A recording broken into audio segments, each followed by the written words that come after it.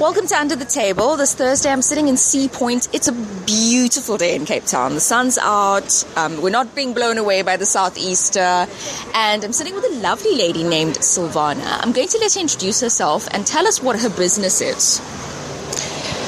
Hi, my name's Silvana Dantu, and I'm the co-owner of a company called African Equations. African Equations has been in existence for 18 years, and we've always been focused on tourism development and research and marketing and communication. And over the years, we've been very privileged to be involved in a number of very significant projects for the private sector and government. In 2010, I set up the visitor center at the Greenpoint Stadium to promote the FIFA 2010 World Cup. I've also done a lot of work with the trade unions and Proudly South African promoting fashion. And I did the launch of the convention center, so now you know exactly how old I am. And so I've really enjoyed. I've had a wonderful 20 years of exciting projects and meeting various people and being creative. And then in our research and involvement in the wine industry, particularly in the Cape Winelands, where we've developed lots of, developing regulations and strategies for the winelands, we realized that we really enjoy the ambiance and the beauty of our prestigious wine estate, and in the Cape particularly. And we are very aware of the celebrated South African wines and the wines for export. But we wondered what people do who don't drink alcohol. And we thought that, we've got such amazing export wines. In fact, South Africa is the 7th largest producer of wine in the world and a significant producer of grape juice. But sadly, grape juice remains the kind of Cinderella of the wine industry. It's under-researched, it's not very visible, it's not spoken about, and there's certainly very little investment in marketing of grape juices. So my business partner and I decided we're going to go on a mission to look at this grape juice industry, because we've become more and more aware of Cape Town being promoted as a destination for tourism for people from the Middle East, from India, from China. There's a huge emerging middle class from those countries. But there's very little on offer if you don't want to just simply indulge in fizzy pop sodas. Absolutely. So we went on this mission. We travelled around the winelands. We went as far as the Northern Cape to the Orange River. And we came across 106 different varieties of grape juice. Wow. Which really surprised us. And in fact, often I ask wine producers, and I say, how many grape juices do you think there are? And they say, about 30 or so. And in fact, there are 106. Wow. But most of those juices are poorly presented in terms of their logo, their marketing, their branding. There's no investment in marketing. They sit on the bottom of the shelves. They don't spend any real kind of investment in making it look great and ready for export. And mostly these non-alcoholic wines or grape juices are made of concentrate, or they blended, or they diluted. I was going to say, many of the juices that we see on the market, box juices, I'm not going to mention names, but they're usually blends of juices. And we're talking about pure grape juice here. Correct. So they are all blends. And we decided to go and find the recipe and make a pure grape juice, sparkling grape juice. Our product is called Zari Sparkling Grape. Zari means the golden or silver thread in Persian fabric. And so it's a metaphor for quality and integrity. And as you probably know, it's called Zari. It's called Zari, and I do have to say, it has the most beautiful bottle. I am in love with the bottle. Thank you. I've noticed that many of our customers keep the bottles, yes, either for, as candle holder, but they try and make use of the bottle, which is wonderful. So Zari was born in 2011. We produced a 750ml screw cap bottle, which we refer to as our lifestyle version. Okay. And then we produced a bubbly, which with a cork, and we call that our Zari bubbly, which is a celebratory drink, and it's our flagship product. Zari is pure grape juice. It is high in antioxidants and high in nutritional value. It is not diluted. There are no added sugars or added artificial colorants. It comes in red and white, and it is made of the Cape Muscat seedless variety of grapes. So, and that, the color comes from the color of the skin. Yes. So it's completely pure and with no artificial anything. It has taken a while to get people's heads around the notion of a non-alcoholic wine, as Zari is referred to in the Middle East. Yes. It has also taken them a while to get around the notion of a quality premier brand grape juice, because everything else in the market is pretty average. Yes. We've also struggled with retailers, for example, the significant big retailers. They don't know whether to put you on the bottom of the shelf next to the 10 rands plastic bottle or whether to put you next to the non-alcoholic beer. So they're struggling with this category too. But fortunately, we've spent a huge amount of energy getting into the retailers. So we're in the 3 big significant retailers. I don't know if I'm allowed to mention them. Oh, you can go ahead. We're in Pick n Pay, we're in Spar, and we're in Macro. Yeah. And we've had a really good season because people are realizing that this is a good quality brand. It's beautifully presented. It tastes different. We've realized, and we've done a huge amount of research, and we've realized that there's a trend towards non-alcoholic. Cape Town in particular, Silvana, very health conscious and just that. Like, people may have alcohol, but not in large, vast quantities. Have you found it easier to sell to a Cape Town kind of audience? Right, absolutely. Cape Town's, the trendoids are all going, it's sober January, and so I'm not drinking alcohol. People are more health conscious. They're looking for ethical products. They're looking for products with integrity, and that is what Zari is. So tell me about that before we skip over it. We're talking about ethics, so a lot of concentration recently has been about farming and, how workers are treated and where it comes from in the production process. Do you oversee all of that? Do you have a hand in checking on that? Yeah. For us to have secured a producer for our product, because we are not farmers, yes. We don't own a wine farm, but we have found, after much ado, after a very long journey, and I emphasize this because the wine industry is not transformed, yes. And there really isn't a willingness to transform or to include black ownership. So after approaching a number of companies, we've managed to form a partnership with the Van Louveren Wine Estates. It's a family-owned business, and it's the biggest South African family-owned wine estate. We've just recently gone into a partnership, and together we co-own a bottling plant in Bonnievale, okay. which we are refurbishing and which we are also making ready for export and in terms of compliancy, because our focus is going to be non-alcoholic beverages. How was the response when you did approach Van Louveren? Because, they're a wine business, and then they're giving you, part of their produce. So how did that conversation go?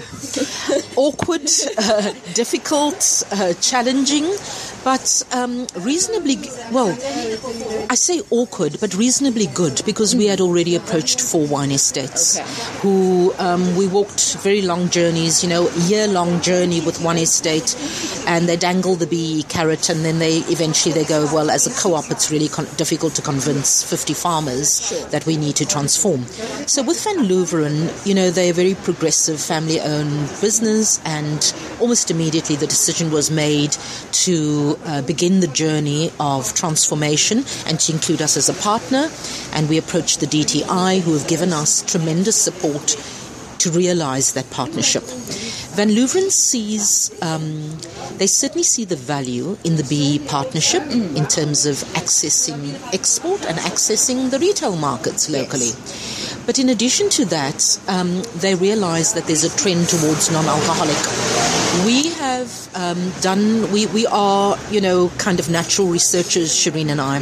So we spend all our time, we do the 24-hour shift, and we know everything going on in a number of countries in the world. So we've explored the Middle East market, Japan, Indonesia, Malaysia, and we realize that there's an emerging middle class who are looking for quality beverages.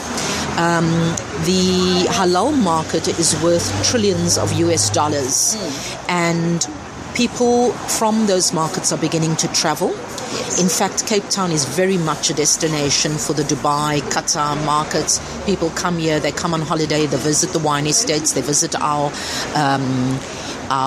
beautiful parks. And a few months ago, we were chatting with Charlie's Bakery, and we got the same response from Charlie's Bakery that particular market from the East is coming here far more frequently. Absolutely. You see, I can tell you that you could go to a wine estate this morning, and I can promise you that we'll find a busload of people from Qatar or from Dubai. That's unusual, though, because these are non-alcoholic countries. That's right. So they visit the wine estates, and now the question is what's on offer. And sadly, often when you visit a wine estate or a hotel, a businessman, an investor, a middle-class family may be checking in, and they would be offered wine on arrival, and if they don't drink wine, they would be offered water or a inferior fizzy drink, which and unfortunately traditionally those markets, particularly the Muslim market, has been offered really inferior soda, not on par with any good quality wine. Oops, sorry, that's a truck. So we want to change that. We are approaching all the wine estates saying this is what we have on offer in terms of the quality, export, 5-star brands that you're promoting. So in essence, elevating the welcome experience to South Africa. Our company prides itself on we've been leaders in the tourism industry in terms of our tourism development. We've never been tour operators, but we've managed a fund for the business trust for 10 years, empowering and building SMMEs in the tourism industry. So we're familiar with that industry, and we understand how important it is to be prepared for those markets, because not only are they, is it a Muslim market, but this is an emerging middle class from India, from China, from Indonesia, where they are saying we want the same experience as any other middle class market from Europe. I've recently come back from India, and I know it's 90% of places are non-alcoholic except the major cities, but there is a need for aspirational products. So they do chase down those places that do serve alcohol. They chase down South African wines, and they're priced maybe 1,000% than you see them here. So I'm understanding what you're saying. We can welcome you with something that is the best of what we can offer. That's exactly where we want to be. We believe that we are the finest South African grape juice, or the finest South African non-alcoholic product, on par with any top quality wine.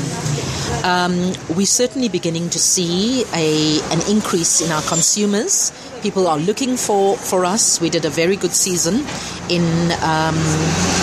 over the Christmas period. Pregnant women are looking for our product because it's of good quality. There are lovely, wonderful health benefits to grape juice.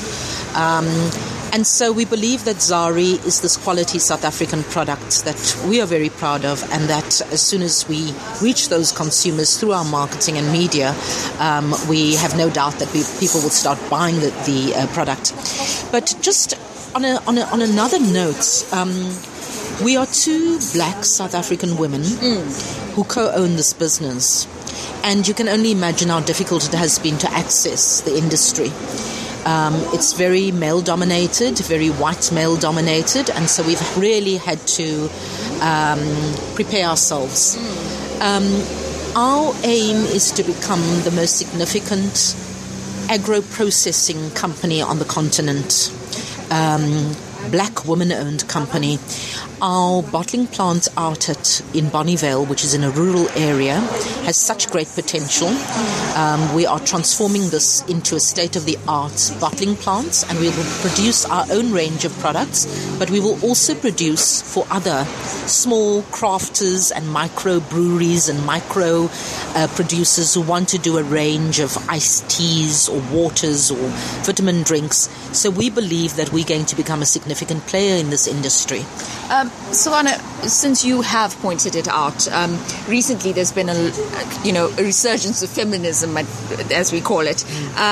But you have said it's difficult for black women. As somebody who's still walking that very difficult path, and you are opening up your doors to say, come join us, bring us your business, we'll help you. What is the advice that you would give to other young black entrepreneurs who want to try? I think all SMMEs, all small businesses, but my advice is particularly to young women. It's hard, but you've got to be tenacious. We dreamt up Zari in 2009. It's 2016, and I'm still going strong. And it has been an uphill battle. Yes.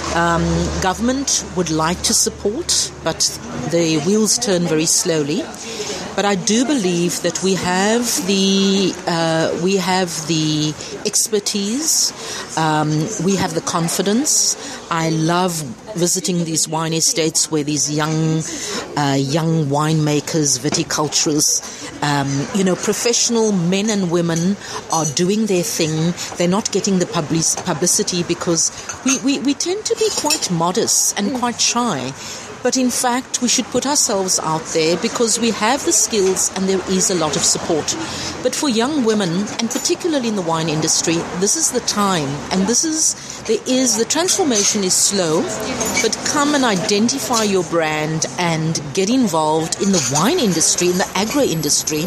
It's really important. It's an important sector of our economy. It is interesting. It is exciting. I have a young son. He's 17. Fortunately, he's interested in accounting.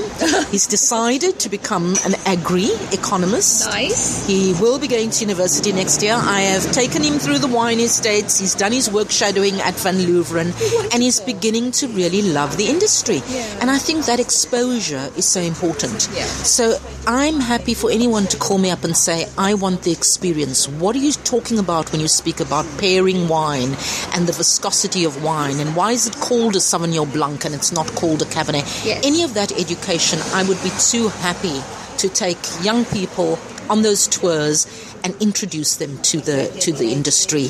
There are lots of courses available as well. But I think from a business point of view, this is a really invigorating, exciting, wonderful area of the economy. And I would encourage them to join us. There you have it. If you're young and you are interested at all in the wine industry, this amazing lady is offering you personalized tours and personalized advice as to how to get in, how to aspire, how to make it big.